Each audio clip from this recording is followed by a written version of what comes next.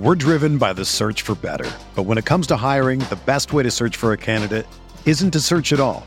Don't search, match with Indeed. Indeed is your matching and hiring platform with over 350 million global monthly visitors, according to Indeed data, and a matching engine that helps you find quality candidates fast. Ditch the busy work. Use Indeed for scheduling, screening, and messaging so you can connect with candidates faster. Leveraging over 140 million qualifications and preferences every day, Indeed's matching engine is constantly learning from your preferences, so the more you use Indeed, the better it gets. Join more than 3.5 million businesses worldwide that use Indeed to hire great talent fast. And listeners of this show will get a $75 sponsored job credit to get your jobs more visibility at Indeed.com/Blue Wire. Just go to Indeed.com/Blue Wire right now and support our show by saying that you heard about Indeed on this podcast. That's Indeed.com/Blue Wire. Terms and conditions apply. Need to hire? You need Indeed. Oregon fans, what's going on? How's everybody living? It is Saturday, February 4th, 2023. And we're back for another episode of the Ducks Dish podcast, back like we never left. And I am excited for this episode for a number of reasons, but I'm going to do something a little bit different. I put out a tweet asking for your guys' questions on Twitter. At mtorresports is where you can find me. Important to lock in and follow me there. But I put out a tweet asking for mailbag questions about Oregon football and Oregon recruiting. And I got a couple of responses, but what I'm going to do, rather than doing kind of a rapid fire type of show where I hit on a bunch of questions, I want to focus on a question in this episode and just really try to expand on it and take a deep dive into, wherever this question takes us. So that being said, that's just kind of a little bit of a explainer disclaimer for what we're doing with this episode. And then I'm also back on my usual microphone. I'm pre-recording this one. Maybe, as you know, I've been battling some audio issues. So hopefully this is a little bit better. Maybe since it's not live, the audio will be a little bit cleaner. But appreciate your guys' patience as I continue to experiment with that. And then last reminder before we get into it, whether you're watching this on YouTube at Oregon Football Max Torres or listening to it on podcast, do me a favor, hit that like button, subscribe to the channel, follow the show, follow the Ducks Dish podcast, and share it with your friends, family, and other Duck fans. That is a huge support for the channel and what I'm doing covering the Oregon Ducks, and I greatly appreciate it. So today's episode comes from this one question. This comes from my guy Mark at Tweet on Mark on Twitter, and this is his question. Oregon did it again and took the top class in the pack. With the returning Knicks and good additions to the defense, it's hard to manage expectations. How are you managing yours? So that's an awesome question, and we can hit on a lot of different areas with this question, but let's go ahead and try to dissect it. Let's see where it takes us. We can go, hit on some position groups. We can look at the rest of the Pac-12. We can look at Oregon's schedule. Actually, as a matter of fact, I'm going to pull up Oregon's schedule right now so I can reference it as we go through the show. But yeah, so Oregon is coming off a 10-win season in Dan Lanning's first season as a head coach. I think 10 wins in your debut as a head coach would and should be viewed as a success, right? At any program that you're at, pretty much throughout the country. But as I've said a couple times, if you guys have been listening and following me for a while, this is an interesting situation with Oregon because Dan Lanning got hired this is the University of Oregon, Nike U. You got all the resources, you got all the tools to be successful. So all that being said, the expectations are very high. And the program wasn't in like a down stage or phase or anything, but the end of the 2021 season was really tough with Mario Cristobal's departure, the wheels totally falling off, just getting blown out by Utah twice in 3 weeks. And then the Alamo Bowl was, a little bit encouraging because you got to see, Joe Moorhead really, kind of do what he wanted to with the offense. And you saw some encouraging signs from the younger players like Troy Franklin is one that comes to mind. But the end of the season was a tough one for Oregon. So Dan Lanning gets hired, and there's so much excitement around the program. He's able to salvage the top recruiting class in the Pac-12 on an incredibly condensed timeline. So you have to give him some props for that. And then, the season unfolds the way it does. You get drummed by Georgia, but pretty much everybody did. They had a perfect season and went back-to-back national champions. So I think that, you can only take so much from that Georgia game, but Oregon did lose some pretty close games that they definitely should have won. We're obviously talking about Oregon State and Washington, as the season kind of wound down, and then they're able to get a very close win over North Carolina to wrap up the 2022 season. And then once the season ended, you had a couple of different things to tackle, right? You had Kenny Dillingham taking the job at Arizona State, so you had to find yourself a new offensive coordinator and quarterbacks coach. Dan Lanning's able to go out and hire Will Stein from UTSA. And then your safeties coach and co-defensive coordinator leaves when Matt Powledge returns to Baylor, going back to his home state of Texas to become the defensive coordinator for Dave Aranda and the Baylor Bears. And then Dan Lanning is able to respond by going out to get Chris Hampton from Tulane as his new co-defensive coordinator and safeties coach. So that's a big addition, and it's already one he's pretty excited about. Ducks even got a safety since Hampton joined the staff, with Tysheem Johnson coming over from Ole Miss. So nice for Hampton to get some recruiting momentum. And then just this past week, the Ducks kind of put a little bit, pretty much that finishing touch on their 2023 recruiting class, signing class, however you want to view it, with a huge recruiting win over USC by landing Roderick Pleasant, the top remaining defensive back in the country for 2023, and right from USC's backyard in Gardena, which is in the Los Angeles area. So now that they have the top class, like Mark's question was getting to, how do we manage expectations? I think there's a couple different ways you can take this. I think looking at Oregon's schedule, I'd say it's it's pretty favorable. You start off with the spring game, if you want to count that, on April 29th. That's obviously an exciting update for fans and the program alike. Spring game will be on Saturday, April 29th at 1 p.m. at Autzen Stadium.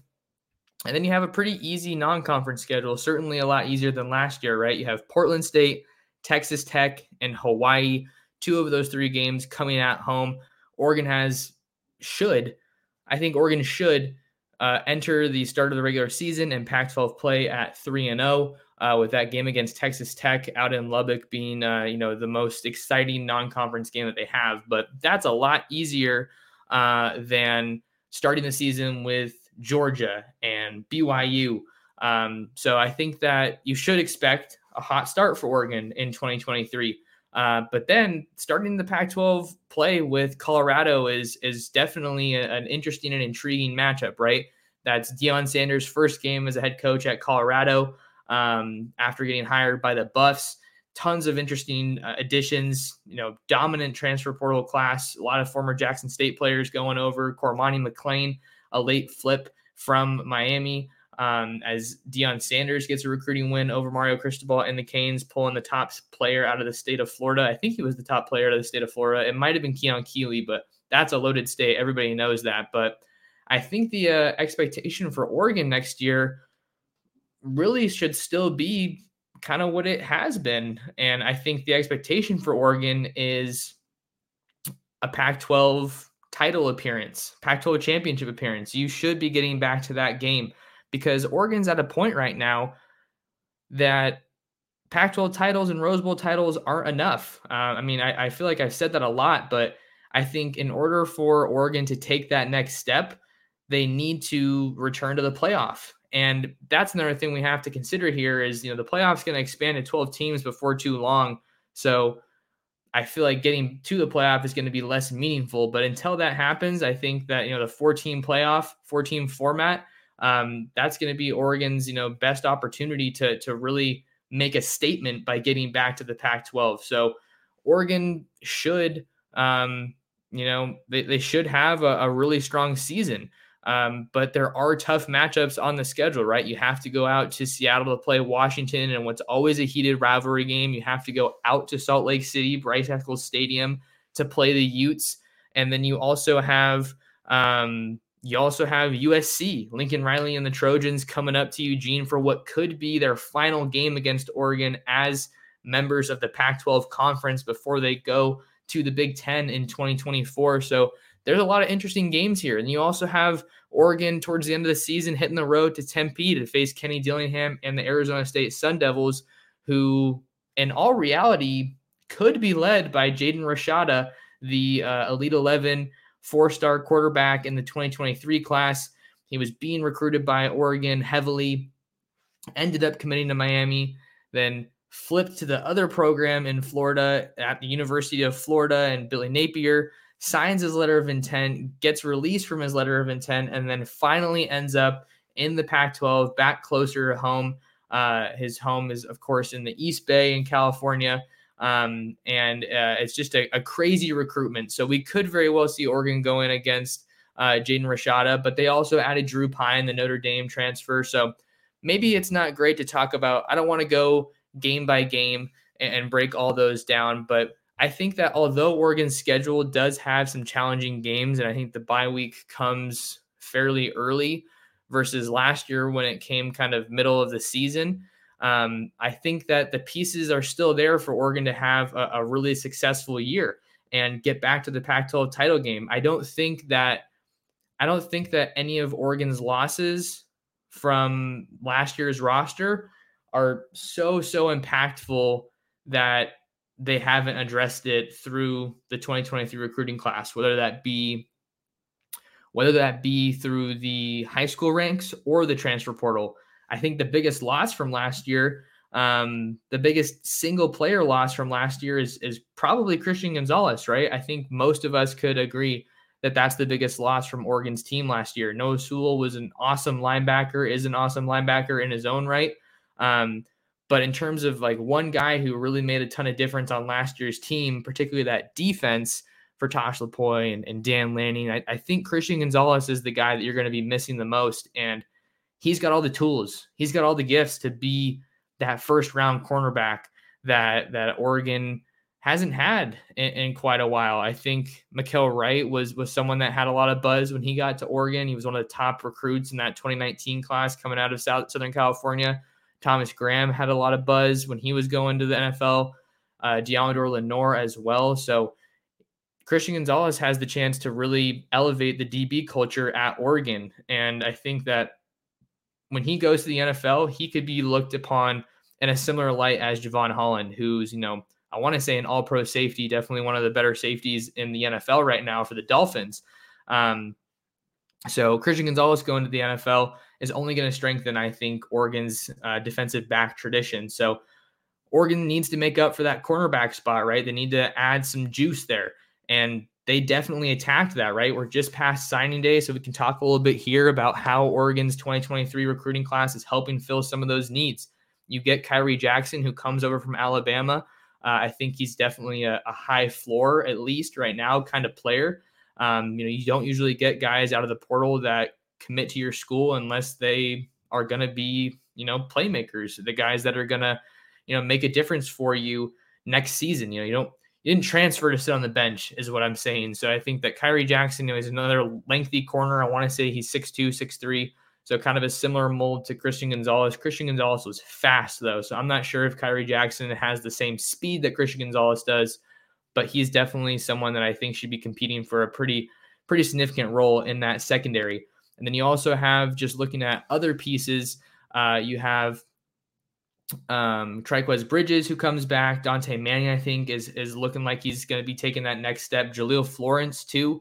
Jaleel Florence, I think, was one of the most highly regarded recruits in that 2022 class for Oregon. You'll remember that Dan Lanning was winning that national championship, and he was walking off the field after the win with Georgia, and Jaleel Florence was his first call, just, recruiting for Oregon right after winning that national title. So he played a lot as a true freshman in 2022, and I think that he is ready to take that next step, and Oregon's going to need him. But then look at all these other corners that they have coming in that 2023 class. Most of the safeties come back. As of right now, it looks like all the safeties are coming back for Oregon except for Bennett Williams. And Dan Lanning and company went out and added his brother, Evan Williams, from the transfer portal. So you're shoring up some of that depth in the secondary, bringing in some difference makers. You also have Tysheem Johnson, who I mentioned earlier. So I think Oregon's feeling real confident about what the picture looks like at safety. I think that it's a little bit more open at cornerback, even though they have some pieces coming back, because let's be honest, the pieces that they have coming back were not playing to the level that Oregon wanted to be at. I'm telling you that I think that they can take the next steps, but you got to give yourselves options as a coaching staff. That's why you're bringing in these guys, right? The saying goes something like, I was seeing this on, what was it? It was Deion Sanders' documentary on Amazon Prime or something, and he was saying, basically paraphrasing here, but it's my job to recruit guys that are gonna try to take your job. And that's exactly what Oregon did. I mean, look at how many corners that they signed in this 2023 class. You get Rod Pleasant, who's an Under Armour All-American, tons and tons of speed, playmaking skills, a guy who can add return value as well. You have Cole Martin from Basha High School in Chandler, Arizona, son of Demetrius Martin. He's already enrolled and on campus in Eugene, going through the weight training program and getting up to speed at the college level. And then you have Dalen Austin, who was a flip during the early signing period from Long Beach Poly. They flipped him from LSU in a really big recruiting win. And then another guy that you also have, Solomon Davis. He's listed as an athlete, but he's going to be playing corner out of Covina, California, Charter Oak High School. He might be the sleeper in this class. I really enjoyed getting to talk with him and meet his coaches and just learn more about him and his story. He's a guy who I think has a super, super high ceiling in this class. And you also can't forget about Colin Gill, who comes over from St. John's College in Washington, D.C. in that 2023 class. So I want to say that's 1, 2, 3. Let's see. Let me count this out. You got Colin, Solomon,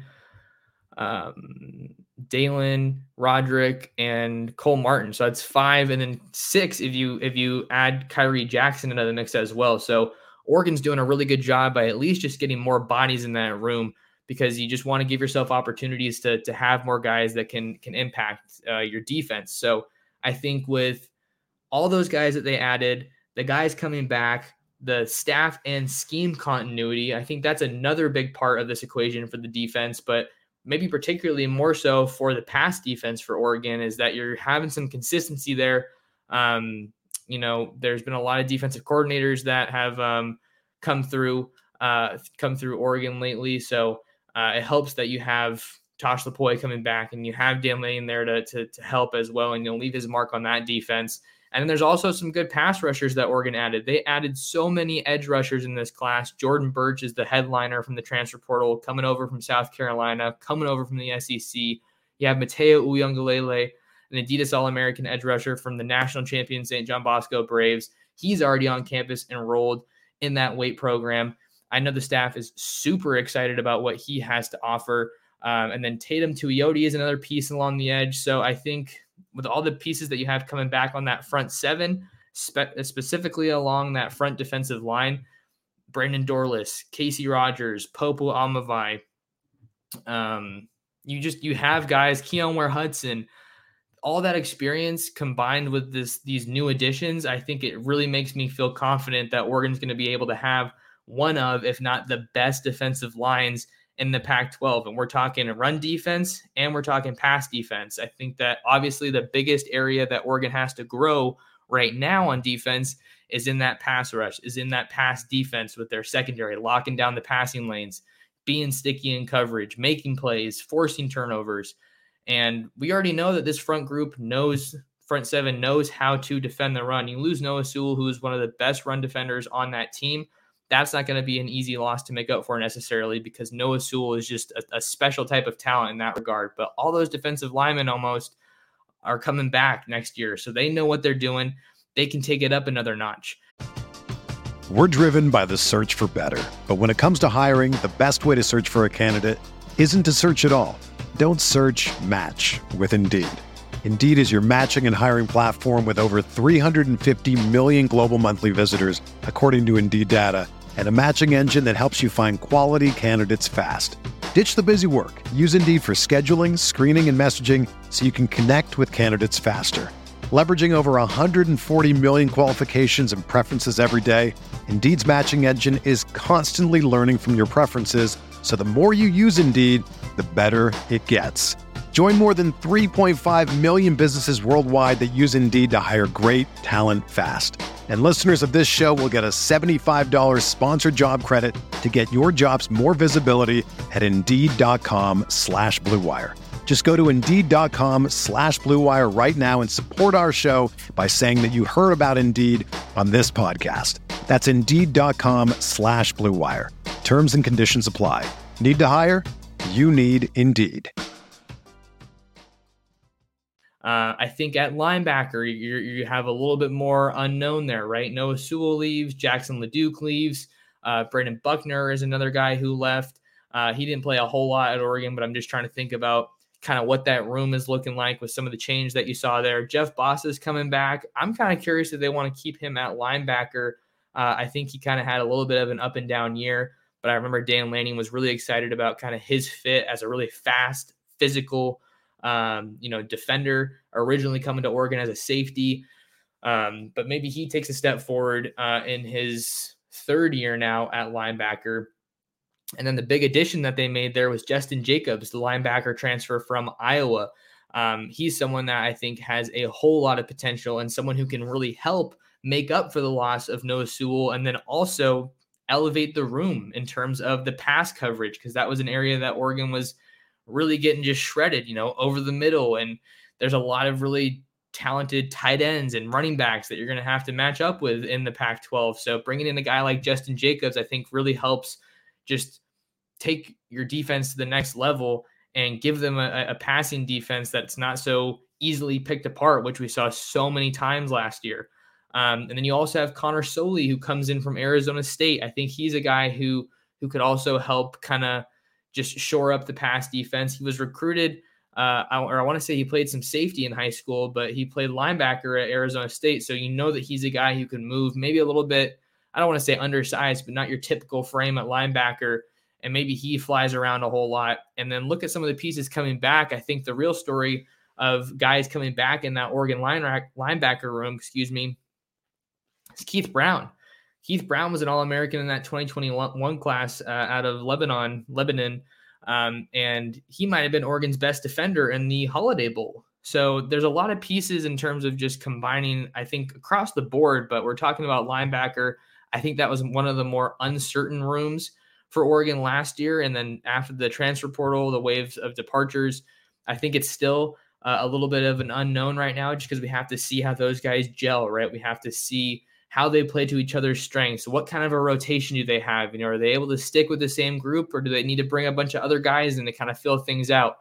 And I tried to say it at the beginning of the episode, but again, managing expectations right now, we could probably do another video, revisiting this at the end of spring ball. So much can happen between now and then. I think we'll probably see some more transfers after the conclusion of spring football, because we know that Oregon's still over the scholarship limit. I wanted to say they were around the low 90s the last time I saw. So we kind of have to continue to evaluate and see where that's all at.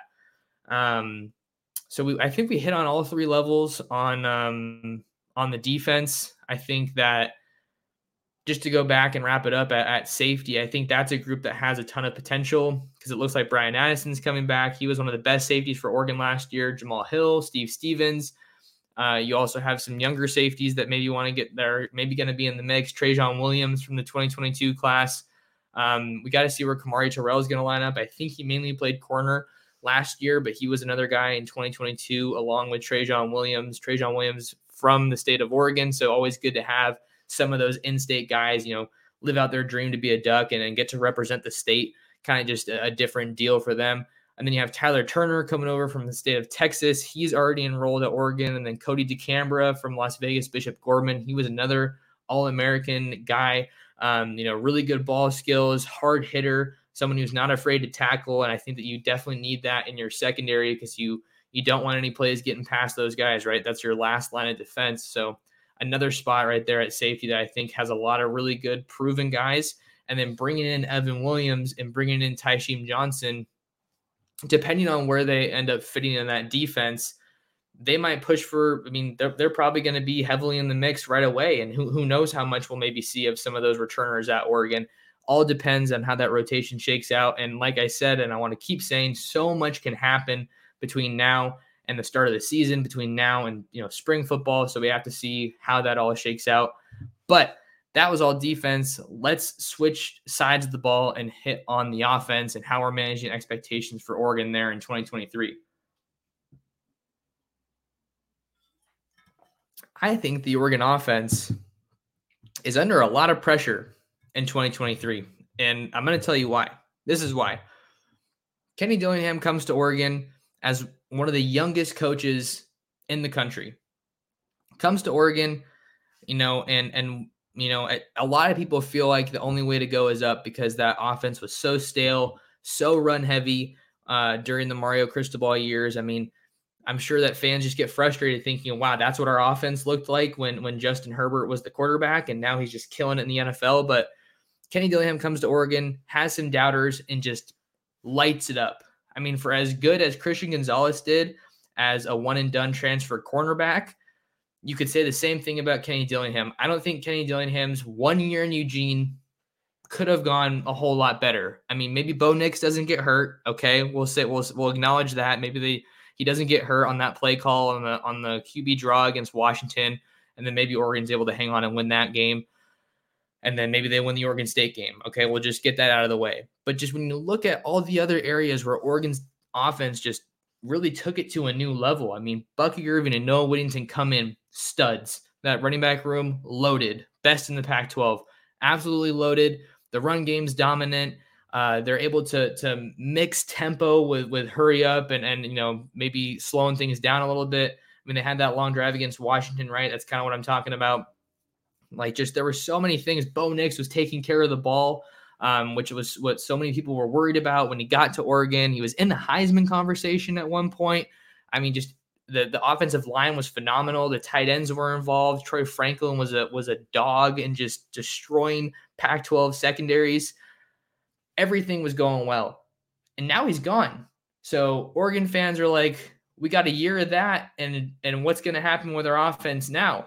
Well, you go out and you get another up-and-coming mind in Will Stein, who comes over from UTSA, who had a really, really solid offense in his own right.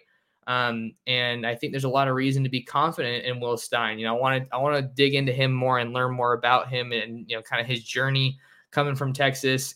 We all know how much football means in Texas, but I think that when you have a guy who's an up-and-comer, a young guy, I think someone who's maybe more open to change and is able to find creative ways to get guys the ball, I feel like he's a hire that makes me think that they're going to be able to kind of keep some of that juice, keep some of that lightning in a bottle that they got from the Kenny Dillingham offense last year, and have some continuity from a schematic standpoint. Just because Dillingham's gone doesn't mean you have to make all these drastic changes. Of course, Stein's going to want to input his offense, but everybody else almost, you have Vianney Telemaivau, who became the new offensive line coach at NAU. But for the most part, almost everybody on that offensive staff is coming back for another year. Junior Adams really helped elevate the wide receiver room, bringing in some really, really talented wideouts. I'm looking at Jurion Dickey. I'm looking at Ashton Cozart, who's already there. I'm looking at Trayshawn Holden, who transfers from Alabama. That group should, and then Chris Hudson, who's back. They lose Chase Cota and Seven McGee, Dante Thornton, but like I said, they did a really good job bringing in some guys there and addressing that need at wide receiver to continue producing elite offenses. So I think that you have some of that continuity from the staff that's going to help just kind of keep this thing going, right? Just because you lost your offensive coordinator doesn't mean you need to take a big step back. Adrian Clem did interview for the Patriots, with the Patriots, I should say, but Dan Lanning said he doesn't anticipate any other changes to the coaching staff. So he should be back for 2023 is at least what it's looking like. So that offensive line should be solid, even though you lose a lot of guys along that offensive line. We can't gloss over that. But I said this last year. I don't know if you guys remember. I'd never want anybody to be hurt. It's never a good thing for anybody to be hurt. But I was kind of along the line saying that Stephen Jones's injury may have been a blessing in disguise because it could have helped him because he missed so much time. It could have helped sell him to come back to Oregon for another year, and he's coming back. Stephen Jones is coming back. Jackson Powers Johnson is coming back. Marcus Harper is coming back, who filled in for Stephen Jones so effectively last year. I'm a big Marcus Harper fan. You lose vets, Alex Forsyth, Ryan Walk, Saleh, TJ Bass. All those guys are gone, but you have some of those guys that I just mentioned, and then you have two really solid transfers coming in at the offensive line. Ajani Cornelius out of Rhode Island. He was arguably the top offensive tackle in the transfer portal. You have Junior Angelau, who comes over from Texas. He's probably going to help you out more on the interior. He played a ton of football in Austin, even though he, I believe, missed most, if not all, of the 2022 season with injury. Both those guys are already in Eugene. You know they're fired up to get that offensive line up and running and humming and just ready to dominate. And then all those running backs come back from last year. The ones that really contributed a whole lot. Byron Cardwell goes to Cal. Sean Dollars goes to Nevada to reunite with Ken Wilson, a former Oregon linebacker coach. And then Carlos Laughlin added Dante Dowdell, big-time running back, Mr. Football in the state of Mississippi. And then they also add Jaden Lamar, who they flipped from Notre Dame during the early signing period in a big recruiting win. So the running backs are just going to be loaded again. Bucky Irvin and Noah Whittington are both back. Jordan James is looking to take that next step. The question mark, I think, a little bit on the offense is at tight end. And I wrote about Deuce Robinson being a guy you got to watch out for in the 2023 class for Oregon. He's the top uncommitted and unsigned player in 2023, and Oregon looks like they're going to be one of the final schools still involved. Maybe they can get him out to campus and, shake things up in that recruitment, but it's looking like Georgia, maybe USC looking in with an outside shot. So after you lose Cam McCormick and Maliki Matavao, you only have Terrence Ferguson and Patrick Herbert coming back from last year. You add Kenyon Sadiq from the 2023 recruiting class. So you're kind of, you're a little bit, I don't want to say shallower, but you're not as deep as you want to be at tight end. So maybe we see Oregon go get another tight end or two to kind of shore up that room. And then you have Bo Nix coming back, who's going to be one of the best quarterbacks in the Pac-12. He's comfortable in Eugene. He dominated. He's looking to stay hot from last year. So I think that the expectations for Oregon, you feel really good about, I think, every group. I don't think there's one group that necessarily, gives you a lot of fits. I think corner is the one that I'm the most curious about, because you lose Christian Gonzalez and you have some guys that are coming back, but I don't think that they've necessarily achieved to the level that you want them to or that they wanted to, but you add some solid pieces there to try to elevate that room. So I think the expectations, you just kind of got to take it in stride. They should start really hot in 2023. Like I said, they should be 3-0 entering Pac-12 play, but Deion Sanders in Colorado, maybe they present a challenge. They're going to be a lot better than they were recently, right? You got Shedeur Sanders, Travis Hunter, Cormani McClain, just to name a few. I don't think that they're necessarily going to be beating Oregon in that game, but they could give you a little bit of a challenge. And then the Washington rivalry game, that's going to be tough, but I think they should be able to win that one. That was an awesome game against Michael Penix last year. And then you have Penix back. And then you have Utah and Cam Rising in Salt Lake City. That's going to be super hard. And then you have Caleb Williams coming to Eugene with the USC Trojans. I bet fans love that they're getting that game at home.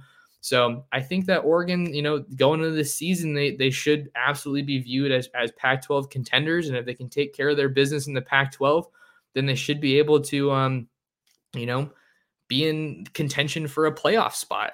I think that that's really where it's at, even though there is a lot of new faces on the roster, a couple of new coaches, but in the era of the transfer portal and where we're at, I think Oregon's reloading pretty well. You got to see how some of those additions pan out. Not everyone's going to be, a match made in heaven.